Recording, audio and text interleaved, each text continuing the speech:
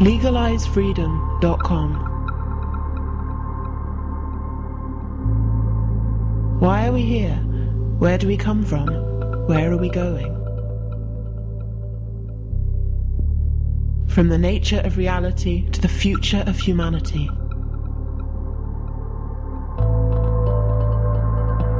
Beyond politics, poverty and war.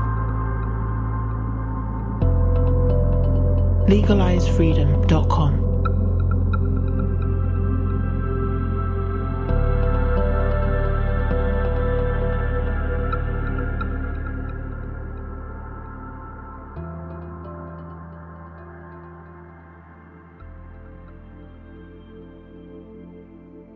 Greetings and welcome once again to LegalizeFreedom.com. I'm your host Greg Moffat, and my guest today is Samuel Alexander, who joins us to discuss his new book, Entropia.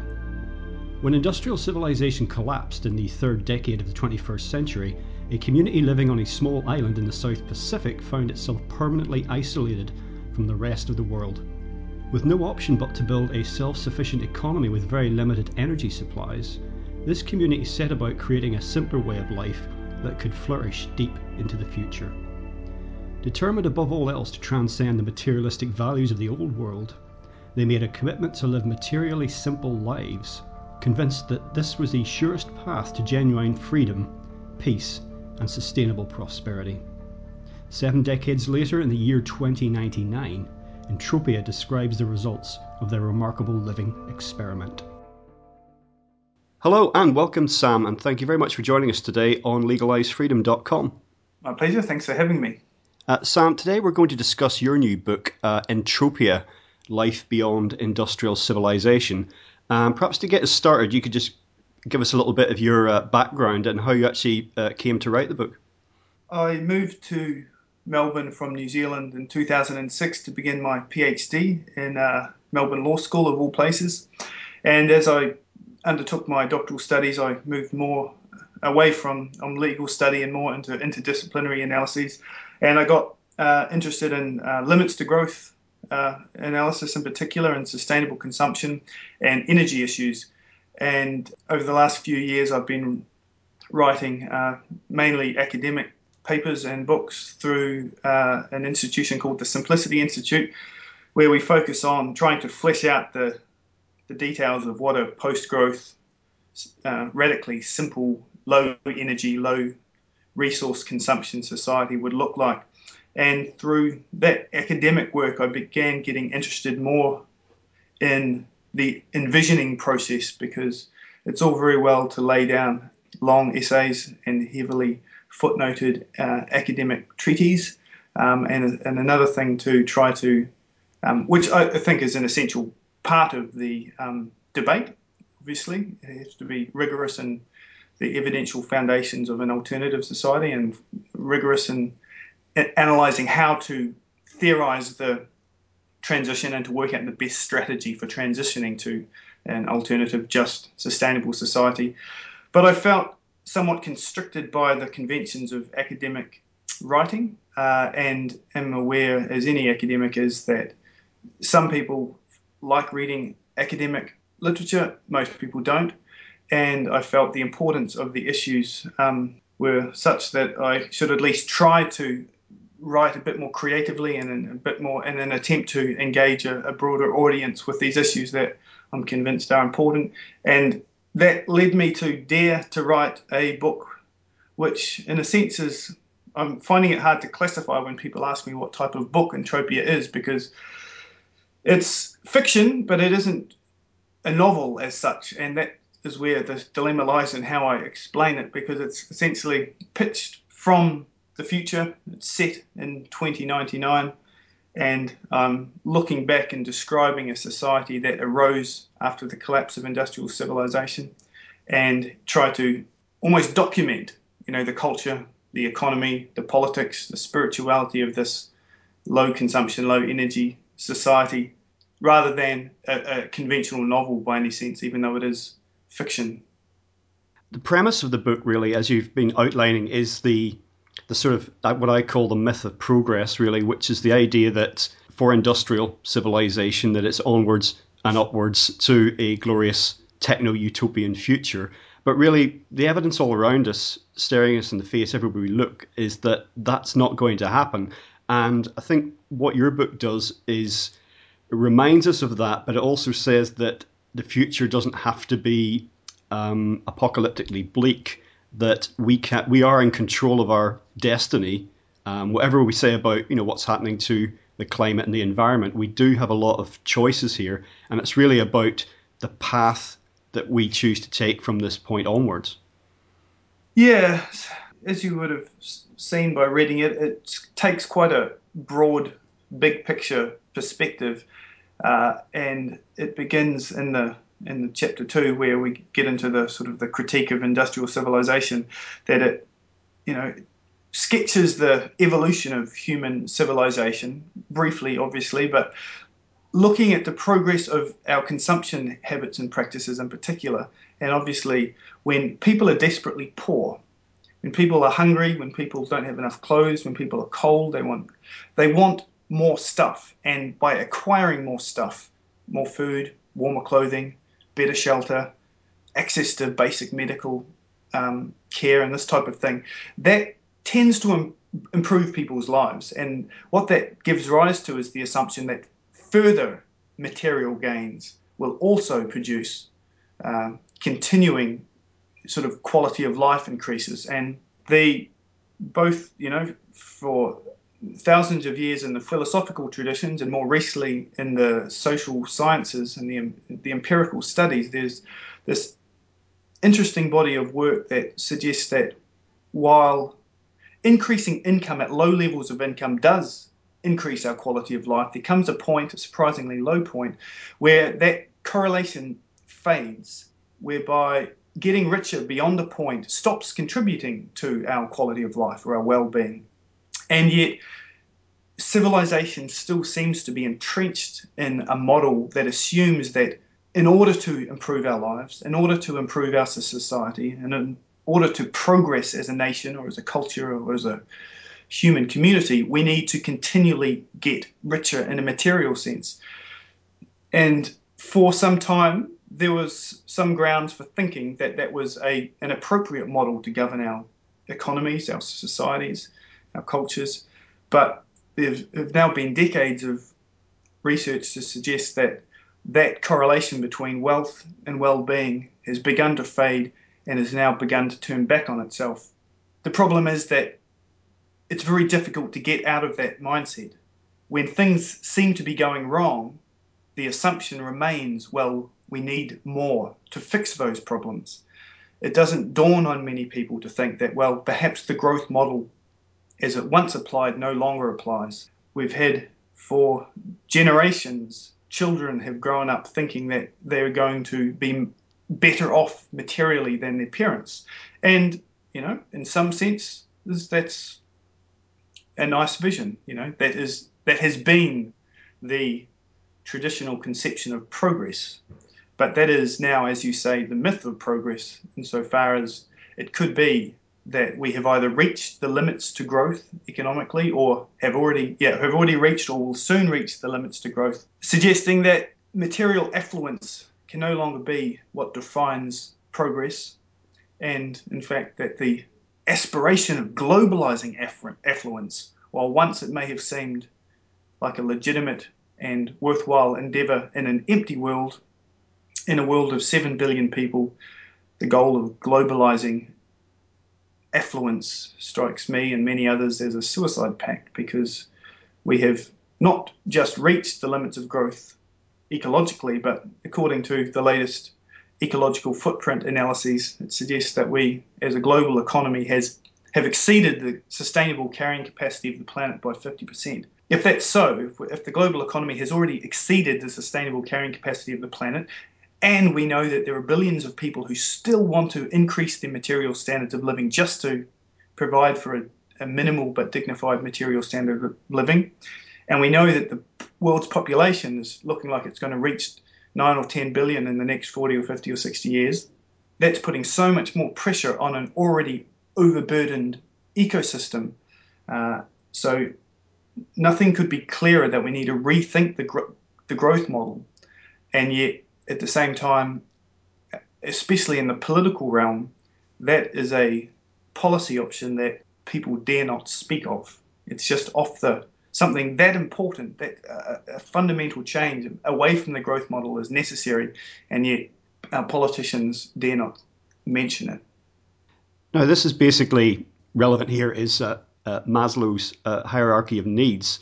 And one of the problems we have at the minute is just as we're reaching a sort of a resource and energy crunch in the industrial world, half the world, probably more than half the world, they haven't got the fridge yet. They haven't got the car. They haven't got the lawnmower. They haven't got the holidays.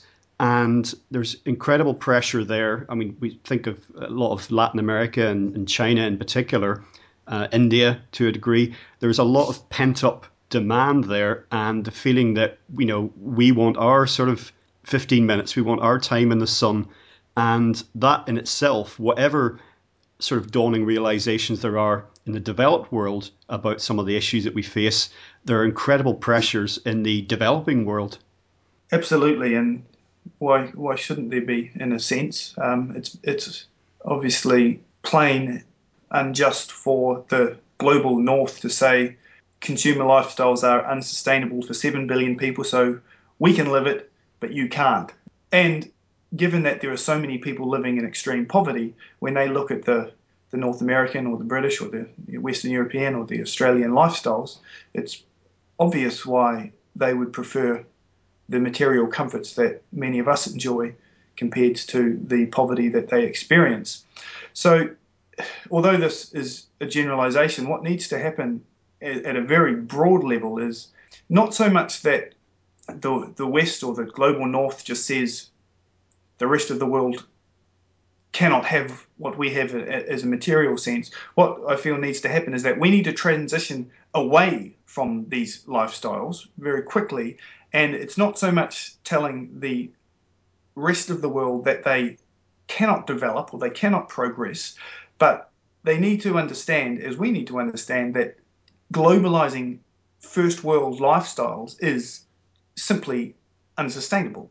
It's no good saying, well, the first world has it, therefore the world must be allowed to have it. I think what needs to happen is that we need to try to develop some conception of one planet living. And part of my point for writing the Entropia book was to actually try to provide some more detail on what one planet living might actually look like, because notions of sustainable development, while perhaps necessary in 1987 when the term entered the international lexicon and brought environmental issues into the public debate, it's pretty clear by now that sustainable development is so vague a term, so imprecise, that it can be essentially be used to mean anything and therefore nothing, and it has lost any critical bite in the sense of trying to direct public policy. And there is, as you mentioned earlier, this notion of the myth of progress, and sustainable development has become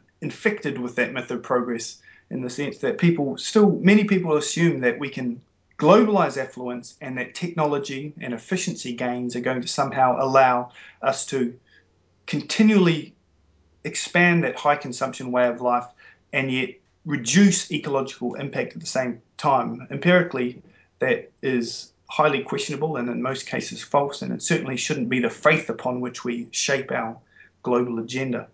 So by writing Entropia, as I said, what I was trying to do is to actually take a harder look at what one planet living actually consists of, because it's too easy to say, well, we can still live these high consumption lifestyles and technology will just help dematerialize our lifestyles or decouple our lifestyles from ecological impact. So far as that isn't happening, it means that we need to rethink the levels of consumption. And that's where I think people have many obstacles in the way of their imagination when it comes to trying to envision what a truly sustainable material culture would look like. So in Entropia, especially in the early chapters 3 and 4, chapter 3 I talk about the material conditions, and in chapter 4 I talk about the potential of a both low consumption but also high quality of life existence. And I think that's one of the main points that I want people to take away from the book is that everybody wants their material needs met. Nobody wants to be hungry. Nobody wants to be cold. When people are sick, they want access to medical attention, that type of thing. That my argument in favor of material simplicity doesn't contradict that. I'm not arguing for poverty. What I'm arguing is for, as I say in the book, enough for everyone forever. And that implies, in my view, actually quite a radically low, or moderate would be perhaps a better word, material standard of living. And it may shock people when they read chapter 2 and chapter 3 in particular, where I describe in some detail the material way of life on the island of Entropia. But again, in the next chapter where I describe, well, how do they receive this low material standard of living, I try to explain why life can still be very good despite humble material conditions. Yes, I think a lot of the language about when people do talk about sustainability or post-industrial civilization, it gets couched in terms of lack, what we're going to lose, what we're going to have to give up. And undoubtedly, things do need to change, but it can be still pitched in a very negative way, such that in people's imagination, it just means entirely negative outcomes, less of everything. And there's not so much focus perhaps on what we would gain, materially or otherwise. And just to explain to folks, the scenario in your book is that there's this character called Mortimer Flynn, who is a wealthy industrialist, and he establishes a island community as a sort of experiment to see if the sort of sustainable living that we're talking about is really achievable. And it's interesting at the start of it all, when the community is established, that imports are obviously needed to get things up and running. Modern systems of energy, there's complex machinery, there's infrastructure is constructed to modern standards and with imported materials and technology. And this is an interesting scenario because in one sense it kind of reflects where we are now, because to try and transition into a post-industrial civilization, we're not starting from scratch. I mean, that scenario in the book says that we couldn't start from scratch, but we don't need to. We do have a lot of technology and a lot of materials that we can use. It's just a question of how they are used and on what basis, whether it is sustainable or not. Yeah, I use the term deindustrial economy to make that point that if it's the case that we have reached the limits of growth and from now on or soon there may be a prolonged contraction of the global economy or certain parts of the economy, it doesn't change the fact that, as you said, there is this huge, vast stock of industrially produced goods which is going to remain. A term that I quite enjoy I got from John Michael Greer, who I believe you interviewed. Is that right? Yeah, I've had John on a couple of times actually. There's a lot of parallels with his work and what you're doing. Yeah, so he uses the term, and others use the term, salvage economy to suggest that when people start not being able to have the funds to just say run down to the hardware store to buy some more wood or run to the store to buy some more clothes, you start looking around and realizing that there is an abundance of material goods available for us to refashion or retrofit or to rethink somehow, and we find that our needs can be met in kind of post-consumer ways. It's not a matter of running down to the shop and buying something new. It's about finding that maybe somebody else's waste becomes your treasure, or instead of buying the clothes, you find some fabric and sew your own, or these types of ways of rethinking our consumption practices and perhaps moving away from the consumer model and more towards the producer model. Well, this is also not something that really has no precedent. This is something that was only recently been abandoned. I mean, to some extent, my parents, but certainly almost completely my grandparents were doing things like repairing kettles and repairing washing machines and, stitching clothes if they, got torn or came undone, rehealing their own shoes, that type of thing. And, it's only relatively recently that things have become either so inexpensive that they're virtually disposable, or basically that they're not designed to be fixed. I spoke with a colleague recently who'd bought a quite an expensive coffee machine, and something had gone wrong with that, and he got in touch with the manufacturers because he's quite handy, and he wanted to get the schematics for it so he could try and fix it, and they refused. They point blank refused. So his only option was, either to take it apart and have a go, throw it in landfill, and pay another, whatever it was, 150, 200 pounds for a new machine. It was a bizarre mentality. It's one thing for to maybe not want to repair a kettle that costs £5, but for an expensive piece of kit like that. But it really spoke of the mentality, the disposable, chuck it away, get a new one that we have. So many examples of that type of thing too. I got a friend who was trying to explore that type of fixing rather than throwing away idea, and he gathered sort of 5 toasters together and tried to find an electrician or a sort of a fixer who once would have done this, and given that they're so cheap now, to pay somebody to work on it for an hour, you could have bought 2 more toasters. So he found that that type of job had disappeared because nobody would pay $30 to fix a toaster if you could buy 2 new ones for 15. And he also found that there were screws in the toaster that were specific to a particular type of screwdriver. So not a Phillips head or a flat head that everyone has in their shed, but they design a unique screw so that people can't get into it, for the very purpose that you're talking about, designed obsolescence. It's easier to throw away, and there's more profit in the short term for businesses if they get more people throwing away than fixing it. It's bizarre, and our people in the future are going to look back and be very confused. Perhaps the ultimate example of that is the case now that it very often, if not every time, when computer printers, it's actually cheaper to buy a new printer than it is to buy the cartridge refills for the ink. So even though the ink that comes with the printer won't last as long as a separately bought refill, it's just a bizarre state of affairs. However, I have noticed that this is gradually beginning to change. Now, you wouldn't know it looking at the mainstream media because they don't like to report these things, but I've noticed the increasing rise of repair centres, they're called, which is basically mostly voluntary, and it's people coming together who are concerned about these issues, and they bring together people with skills, handymen, electricians, carpenters, whatever, and they encourage people to come along with their, broken or faulty items, and they'll do the bit whatever they can to try and fix people's, gear, whatever it happens to be.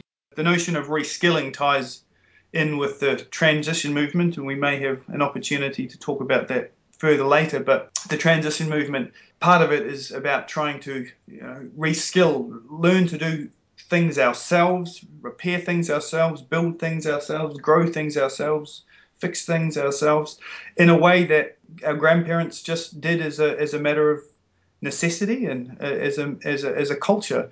And it's not so much about an attempt to return to the past, but it's about sort of taking the best parts of that type of self-reliance and self-sufficiency and using those skills to navigate the uncertain future.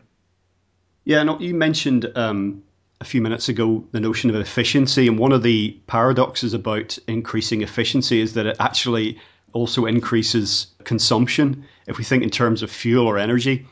So increased efficiency is really a double-edged sword. I mean, yes, we certainly want things to be more efficient, but there is that issue has to be taken into account, that it's not just a matter of achieving greater efficiency and is going to lead to falling energy use. The opposite is true. And also the issue of technology, which is often cited as where our salvation is going to come from.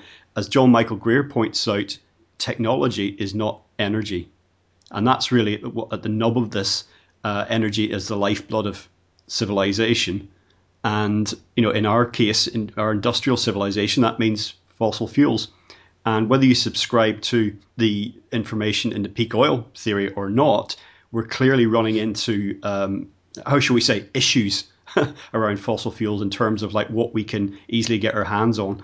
And again, whether you subscribe to the theory of, man-made climate change, global warming, call it what you will, there are palpable problems with pollution, which are just, you can't discuss those away. They're there. Absolutely. And the notion that energy is the lifeblood of civilization is an interesting one because it's a reminder that we need energy to solve our problems. Life presents problems, it always has presented problems. And in order to solve those problems, almost always human beings use energy. And that makes the transition away from a high energy consumption lifestyle problematic, or at least challenging, because it requires rethinking how we direct our more limited energy supplies. And it may be that we have less energy through the peaking and eventual decline of oil, inevitable at some stage. The debate is over when that will be and how quickly the descent will be. And even if, as you say, people don't subscribe to a near-term peak in oil, we need to decarbonise very quickly for the reasons of climate change. So decarbonisation is a pretty clear and necessary part of any transition to a sustainable society, but highly challenging for the reason that currently, we use energy to solve our problems, even if the use of that energy can also cause those problems. Yeah, well, there's a phrase you have in the book talking about the early days of the island community of Entropia, and that is that many of our attempts to build resilience were really little more than pleasant, well-intentioned games. And that kind of struck a chord really as being very much sounding like a lot of the attempts at, greening the economy and energy systems that we have now, because a lot of people, I think, with one eye on the mainstream media, would imagine that, yes, environmental issues and issues of energy consumption are not being dealt with fast enough, but something is being done. They, in inverted commas, are doing something when, if you actually look at the data, energy consumption, CO2 output, what have you, they're actually increasing year on year. Despite all the meetings, all the initiatives, everything we hear about in the media, that's increasing year on year. And I think a lot of people will be quite surprised to discover that. Yeah, and one of the more striking analyses that have come out of the climate science research recently, I think it came out of the Potsdam Institute, and they tried to they tried to quantify a carbon budget, and which means that they tried to say, well, how much carbon can we put into the atmosphere and still have a 80% chance of keeping global warming under 2 degrees. And I won't try to draw the exact figures out of my head, but it's something like a third or a fifth of known reserves is the budget, which means that a great percentage of the existing fossil fuels that we have already found can't be burnt if we are to have an 80% chance of avoiding the 2 degrees threshold. And I guess, that raises the question of, well, how are we going to do that? And who is going to burn the remaining carbon budget? Because there is a case can be made that the poorest parts of the world have a greater title, in a sense, to burning that fossil fuels, given that the rich world has squandered so much and is responsible historically for the vast majority of carbon emissions. The developing nations over the last decade or two have certainly caught up in terms of, with China and India and Brazil and nations industrializing very quickly. They're playing their part now in carbon emissions, certainly. But if we were to try to stick to that carbon budget, there's a small fraction of existing reserves that can be burnt. And that raises exceedingly complicated moral and ethical issues about how that budget is going to be distributed. The pragmatic and the realist in me says that, well, the richest and the most powerful are going to burn that share because that's what the richest and powerful have historically done. But as a matter of moral philosophy or ethical evaluation, a case can be made that not only do we have to transition away from fossil fuel intensive economic practices very quickly, but the rich world should be taking the lead on the basis that historically they have emitted so much more than the rest of the world. Yes, I'd refer listeners to a recent interview I did with Mike Berners-Lee and about his recent book, The Burning Question. And that a revelation in there, which again will be news to a lot of people, is that, as you point out, there's a huge cache of fossil fuels still in the ground.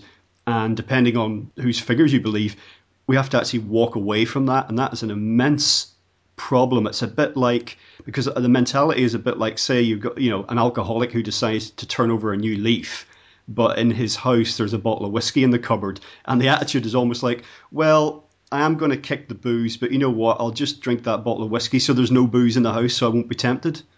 Yeah, exactly how we're going to get out of this mess is not clear to me. And I guess the book makes it pretty clear that I have a strange mix of pessimism and optimism. Pessimism in the sense that I'm very aware that we've got ourselves into a hell of a lot of trouble. I'm not idealistic in the sense that I think that the transition away from industrial civilization is going to be smooth. It's almost certainly, in my view, going to be punctuated with crises.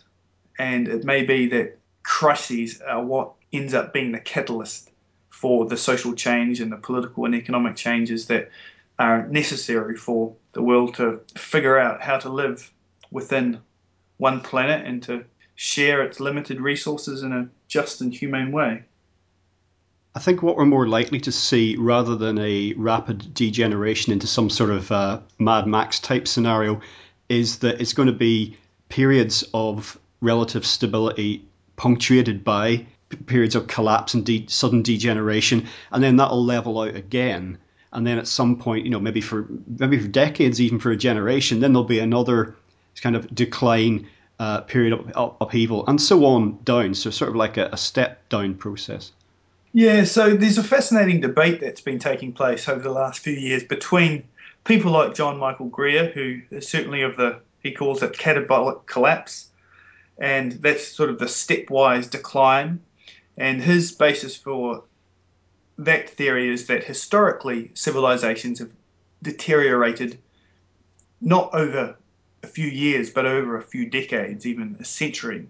And his view is that the decline of industrial civilization is going to be, with all its differences, is still going to follow a similar model of decline, where there are others such as Nicole Foss and Gail Tverberg and David Korowicz and others who think that there is something different about industrial civilization. There's something different about the global nature of and the sort of the just-in-time sort of mechanisms of the global economy that make industrial civilization of a different mode, of a different character, historically significantly different from other civilizations, to suggest that a faster and more tragic collapse could be awaiting us.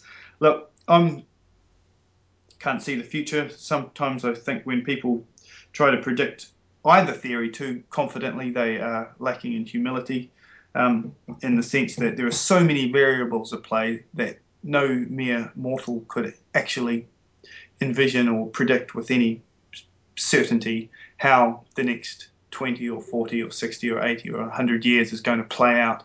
But, a part of me thinks that it may be more towards the John Michael Greer type of scenario where, because like some of Greer's work is that he says, well, civilizations have sort of a mechanism for adjusting to even significant crises.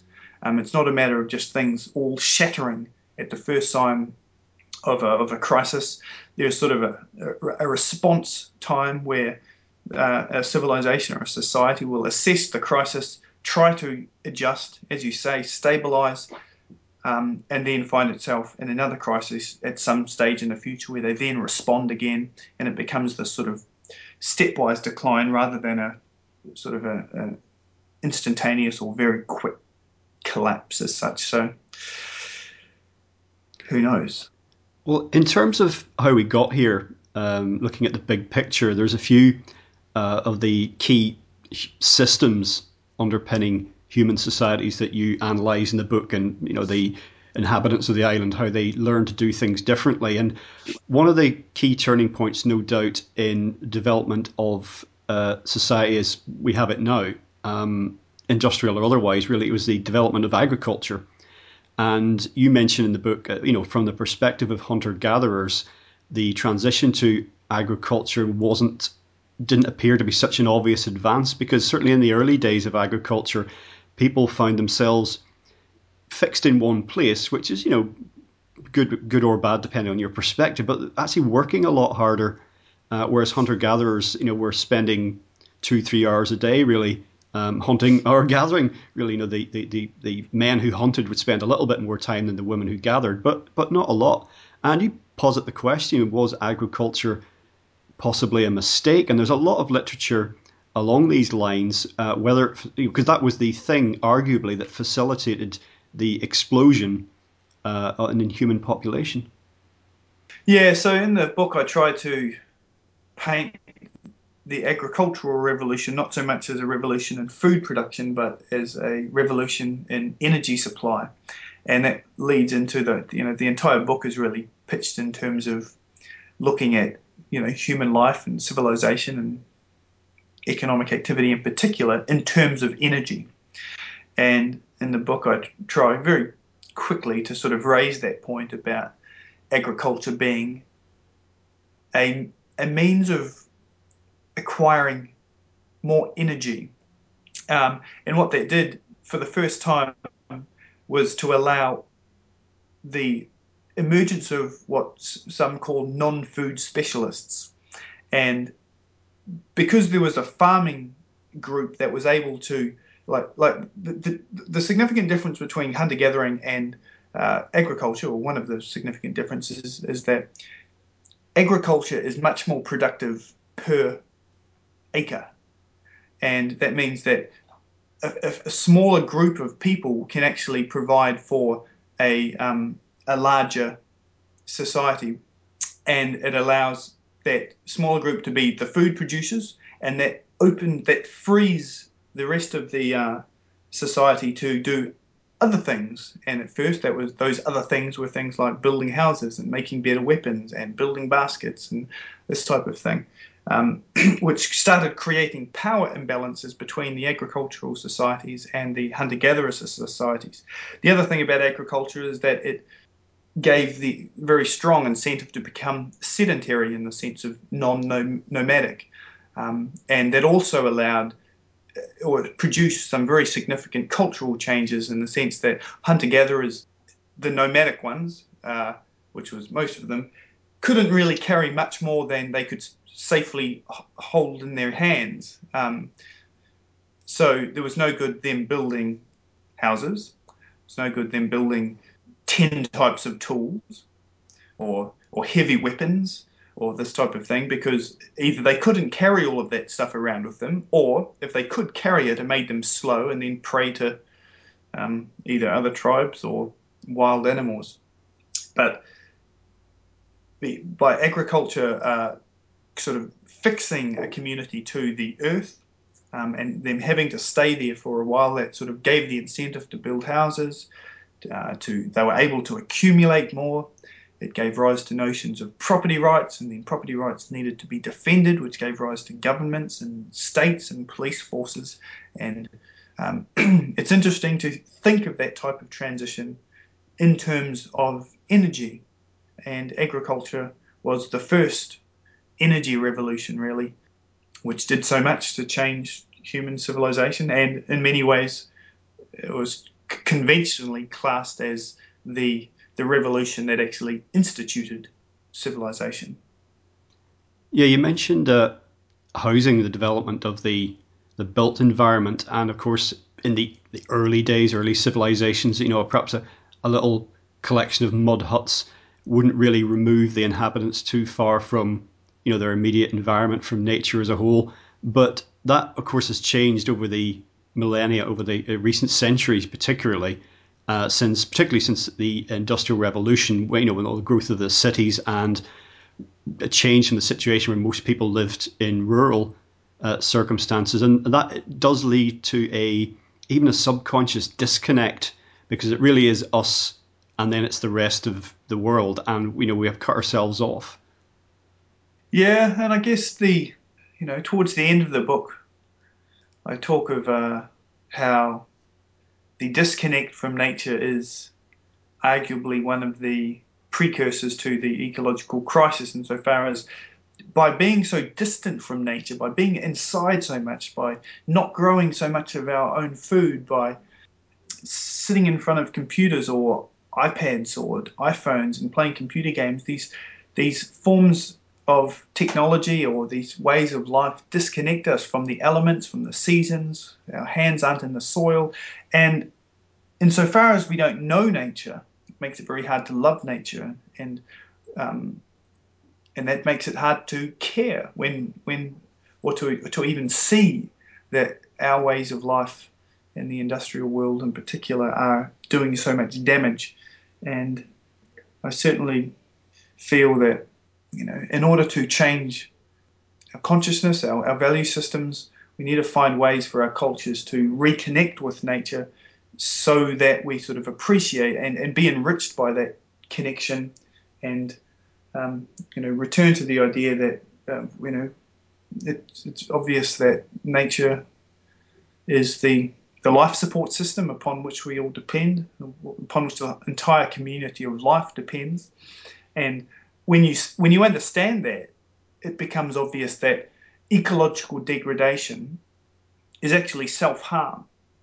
But when you don't see that connection between the planet and our livelihood, then it's easier to degrade the planet and think that we'll be fine. Nature's telling us more clearly day by day that that ain't so. Now, you mentioned laws, property rights, governments, but perhaps the most abstract sort of human creation has been our monetary system. Because without delving too deeply into the history of money, it started out as something very simple, functional, actually an extremely good idea to move us beyond simple barter.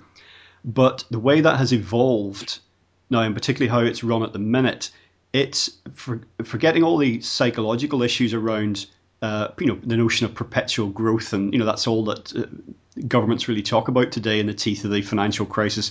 Got to get back to growth. There's the debt-based nature of money, and our economic system, mathematically, it demands this constant growth. So we really created this huge weight around our necks, which we could change in the blink of an eye. We could just say that those debts don't mean anything, they're not to be repaid. Just tear it all up. It's just numbers on a screen, just press delete. But as long as we're in hock to this, then this perpetual growth model is the only thing that we think will work.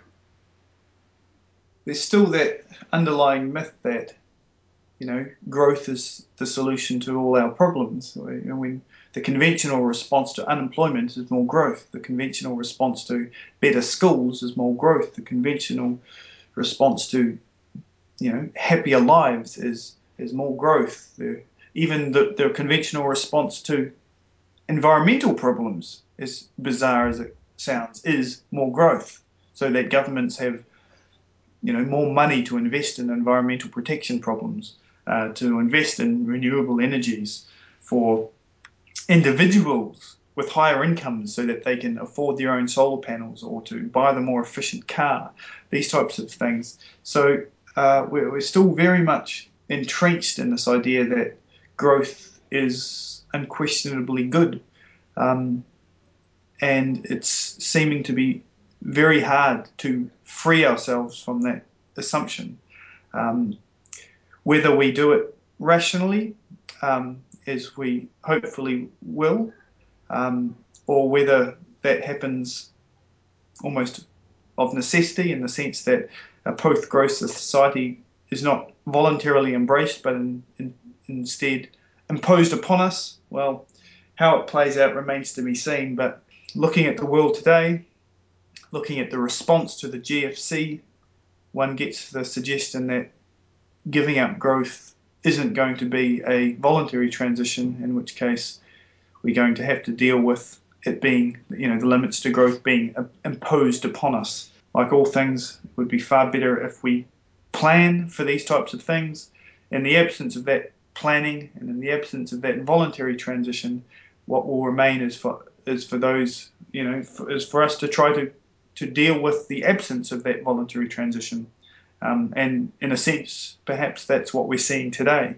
There are people, Richard Heimberg, among others, who feel that we have, the limits to growth that were talked about in 1972 by the Club of Rome have actually been reached, and that the global economy will be more or less plateauing for some indeterminate amount of time, after which it will contract, whether we want it to or not.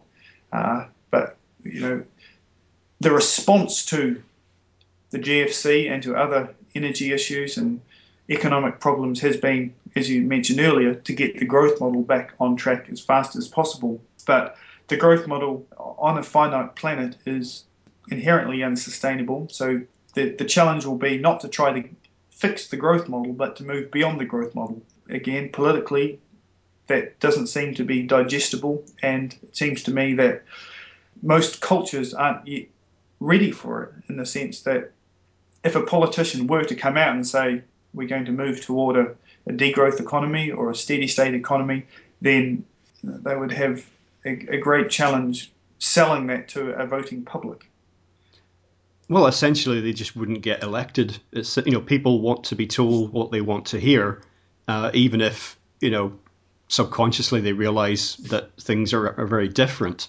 And I think that touches upon the one of the key issues here, perhaps the most fundamental one, and that is the psychological issues here. Our collective unconscious, what we believe, what we think, are quite often at odds with how things actually are. But it's an enormous hurdle to overcome. I think people adapting to different patterns of consumption and energy use would be physically very doable. We've seen a lot of different types of societies over the millennia. This, the one we have now is not the gold standard necessarily, but I think it's in our minds. I think that's the real battleground.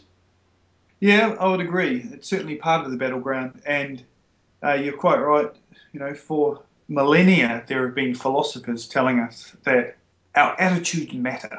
How we experience the world is partly in our control, and if we can be victims of our attitudes, or we can be beneficiaries of them. And currently, when people conceive of the good life, they conceive of a high consumption, energy intensive life. And they think that if they don't achieve that, or if that's going to be taken away from them, then therefore they are having the good life taken away from them. And so far as those attitudes persist, then it follows that the transition away from industrial high consumption cultures is going to be experienced as loss and deprivation and sacrifice. But if we rethink that conception of the good life, if we think about, well, what does the good life really consist in? Is it limitless consumption, or was abundance, true abundance, a state of mind? Are the good things in life really free? Once we've attained our basic material needs, perhaps we should be directing our energies away from limitless material growth, material consumption, and to seek the good life in non-material sources of meaning and well-being and fulfillment, whatever they may be. It may be more time with family, it might be personal development, it might be more time reading, it might be more time dedicated to home production, it might be more time with community engagement, or spiritual contemplation, or political activity. There are any number of forms of fulfilling non-materialistic ways to live, once that sort of those basic needs have been met. And I guess one of the points I'm trying to make in this book is to highlight that we can live well with much less than what most people in the first world have. And it sort of applies just as well to other parts of the world, insofar as trying to reconceive what other parts of the world think of as progress. Because if the global south aspires to turn itself into the global north, then that is a ecological catastrophe in the awaiting, and which is currently attempting to unfold. So just as the first world, or the high consumption lifestyles need to be reconsidered and to move toward an economy or a lifestyle of sufficiency, so too do those in the poorest parts of the world who quite justifiably want to increase their material standard of living, but that those forms of development mustn't aspire to the high consumption lifestyles, but to some notion of sufficiency. It's that middle way between overconsumption and underconsumption. And, returning to the idea of how important our attitudes are and mindfulness in these types of transitions. The great ancient Chinese philosopher Lao Tzu once said, "He who knows he has enough is rich," which is interesting because it raises the point that wealth isn't a quantity of material goods, but sort of a conception of how much is needed. And just as he who knows he has enough is rich, it also implies, interestingly, that he who has enough but does not know it is poor. And it can be argued that many people in the rich world today who have everything they could possibly need in a material sense and yet still feel dissatisfied, eternally dissatisfied, despite their abundance, because they are constantly seeking more, however much they may have. Now, even if industrial civilization and the advance of technology had delivered on its promise, that is to say, that we would all be having increasing leisure time and the mundane tasks that most of us don't really like to do, that those would be automated, and we'd all be living in a sort of Jetsons type techno utopia, as I mentioned earlier. Even if that had happened, it wouldn't have taken away the fundamental issues that, and in the book, the citizens in Entropia, they go about redesigning their food systems, how they do clothing, housing, transport, the whole gamut. And the main issue really is that they all contrast with the way we currently do things. Nothing is really the same model. It's is a fundamental reinvention, or perhaps going back to how things previously were done. So all the fundamentals that we have in industrial civilization really are built on sand. And I think the fact that we're not living in that techno utopia now is kind of sending out signals to people. There is something wrong here. This isn't the future we ordered. Yeah, you're quite right. And I decided to write the Entropia book when I was reading a book called Ecological Utopias by Marius de Grue. And he distinguishes utopias of sufficiency from utopias of abundance. And almost all utopias have been utopias of abundance, in which, like you say, everyone's rich, technology has solved all problems and has automated all those mundane tasks. And I wanted to write a sort of a utopia of sufficiency in the tradition of William Morris and Henry Thoreau, but to contextualize it in 21st century issues of decarbonisation in particular, and to try to conceive of a utopia of sufficiency that has tried to wean itself off fossil fuels, and to make the point that it is possible for us to move away from these high consumption, high energy and resource intensive lifestyles. And however much we give up in that transition, there is the prospect of having so much more return to us. And this arises out of a particular conception of human beings and the good life that I've been sort of talking about throughout our talk today. And it's the idea that every human being wants their basic needs met, but once those basic needs are met, there is the possibility of infinite variety of good, happy, meaningful, fulfilling lives that can be lived on those basic needs. We don't need all of the global travel or the global trade or the gadgets to live good, fulfilling, dignified lives. And in that sense, I see that there need not be any deprivation or sacrifice in the transition away from those high consumption lifestyles. Certainly, there are many things that we need to give up, but for everything we give up, if it's done wisely, if the transition is negotiated thoughtfully and wisely, we will have so much more return to us. I'm convinced that there is a better way to live than the high consumption, consumerist, fossil fuel based model. The question is how that transition is going to play out, and that remains to be seen.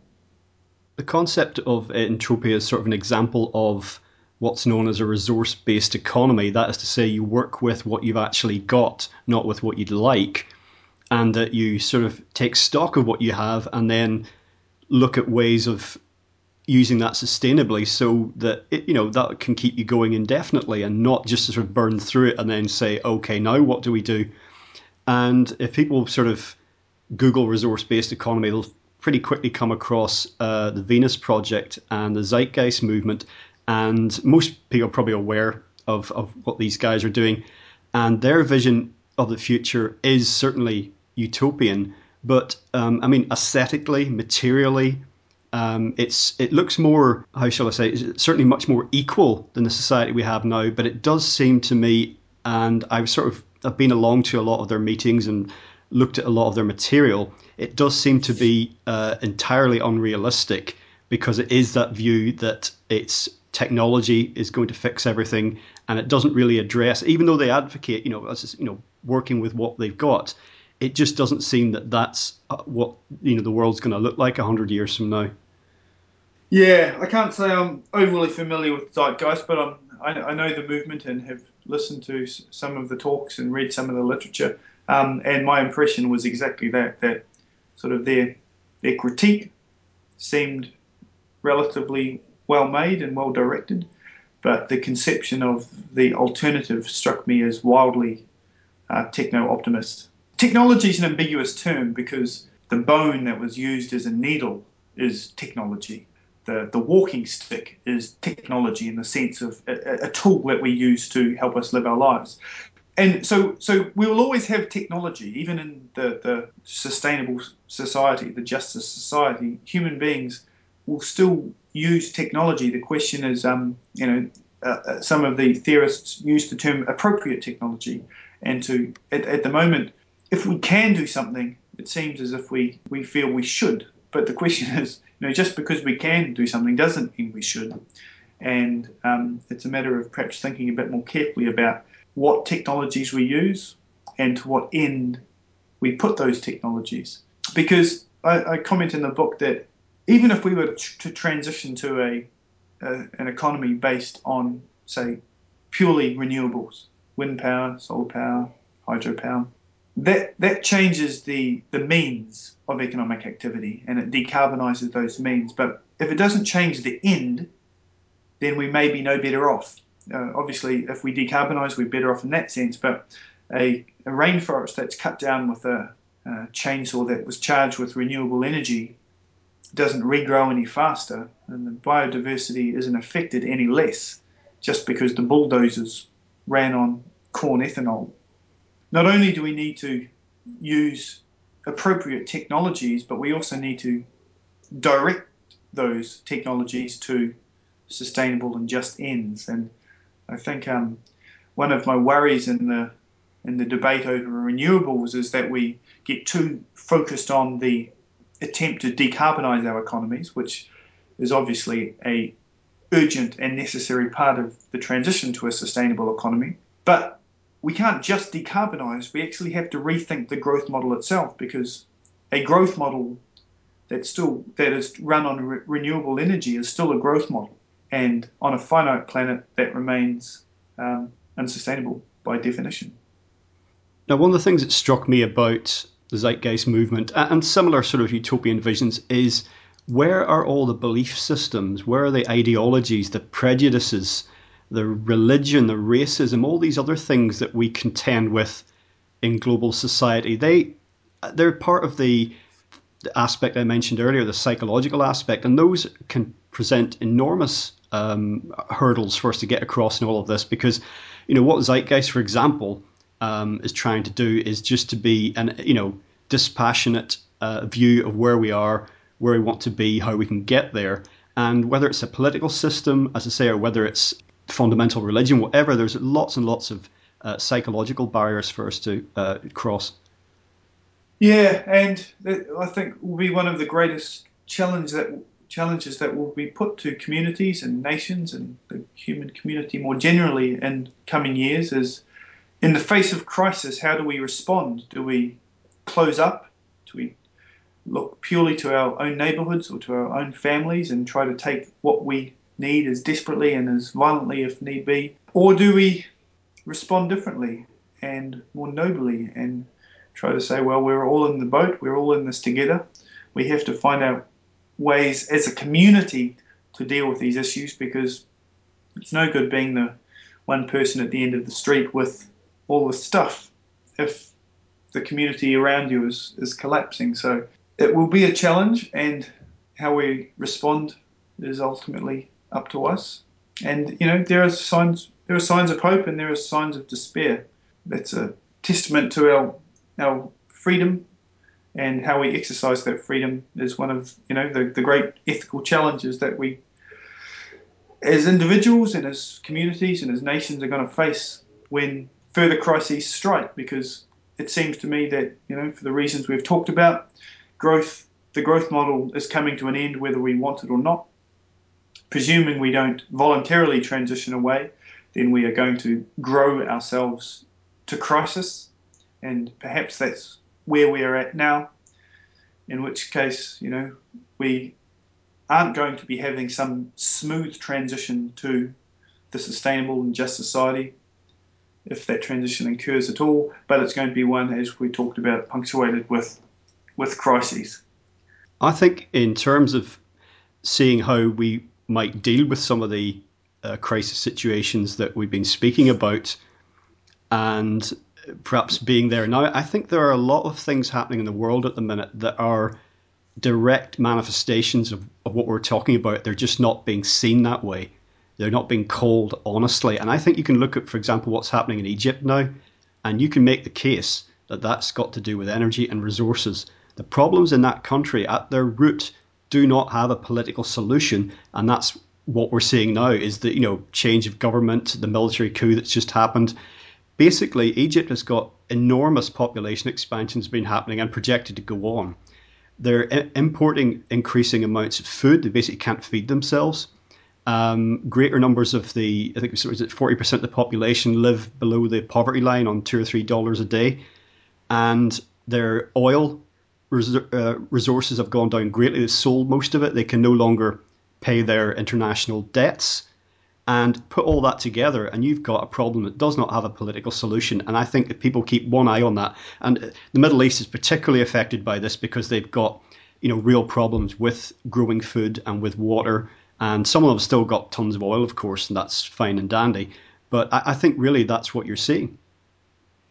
Yeah, and I guess the broader point is that energy descent, or reaching the limits to growth, are going to have political implications. When economies stop growing and debts stop being repaid and people find themselves in dire economic straits, this provides some of the cultural foundations for political unrest, and it could well be what we should expect to see more of as economies stagnate and contract, as energy surpluses dry up, as economies stop growing, as economies contract. These have political implications. When people are hungry, they're more likely to go to the streets. And like you say, it could be what we're seeing in Europe and in Greece, in Spain. Different parts of the world are in the process of experiencing, arguably, the implications of an economic system running up against its limits. It could be a sign of things to come, even in places that we don't currently expect in the more stable, traditionally Western societies. Perhaps, Sam, we should wrap up today just on a hopeful note, because really, if we don't believe that there is a positive future for us, then kind of like, what's the point? And it's in our human nature, I think, to to be optimistic, and it's just a case now, really, can we stop being blindly optimistic? Can we just a different type of optimism and hope for the future? I mean, what do you see out there really as positive developments? I'm speaking from Australia, and we are soon to be having an election, and the evidence so far seems to suggest that Tony Abbott of the Liberals is going to be voted in, and he's not hasn't got a progressive bone in his body.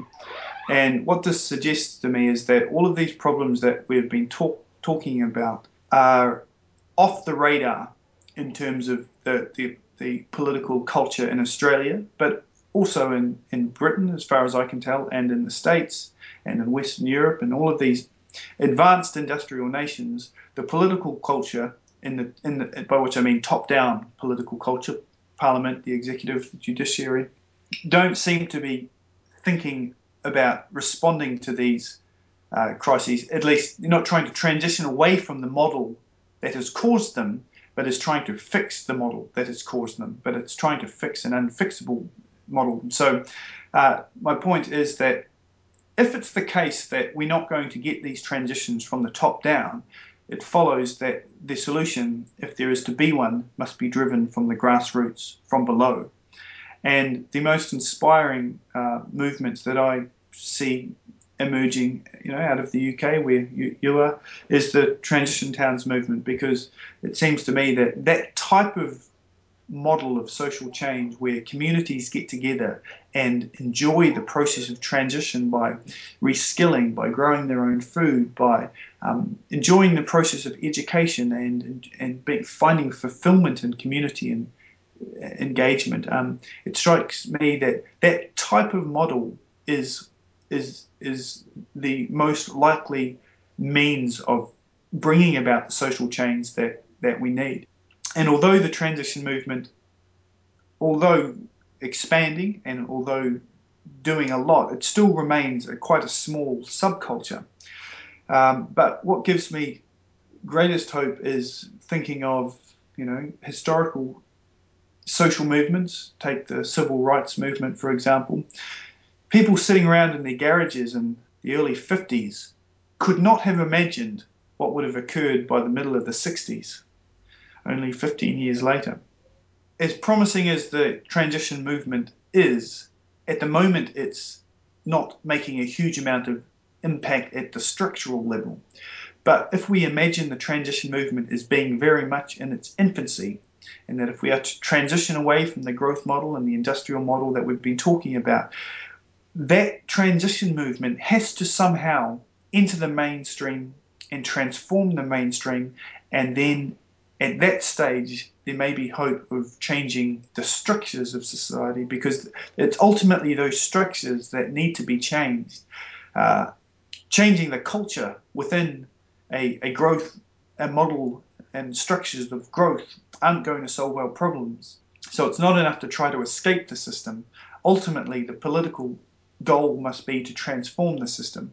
And while the transition movement at the moment is often criticized as being apolitical in the sense that it doesn't, campaign for a political party, I think that is strategic in the sense that the culture needs to change before there is any hope of top-down political change. As I said, in Australia, we are about to have a narrow-minded conservative who isn't going to solve but only exacerbate all of the problems we've been talking about. So to try to wait for our politicians to do something, well, that's not going to happen. To try to do it, to try to bring about the change at the personal level, that will seem overwhelming. But the transition movement is saying, well, what if we came together as a community, as a neighborhood, as a street, as a suburb, as a city or a town? What if we came together at the grassroots level and say, well, we're going to have to do this ourselves, and we can have fun doing it.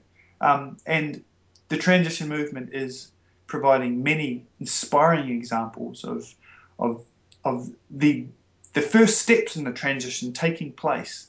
And like I say, if I think, we need to imagine, we need to envision the transition movement expanding, organising, radicalising, and then once that's happened, that's when we can hope that perhaps the structures of society will change and we move towards something other than the growth model. We decarbonise, we relocalise economies, and a very strong motivation for writing Entropia was to ask the question, well, what would life look like if the transition movement succeeded?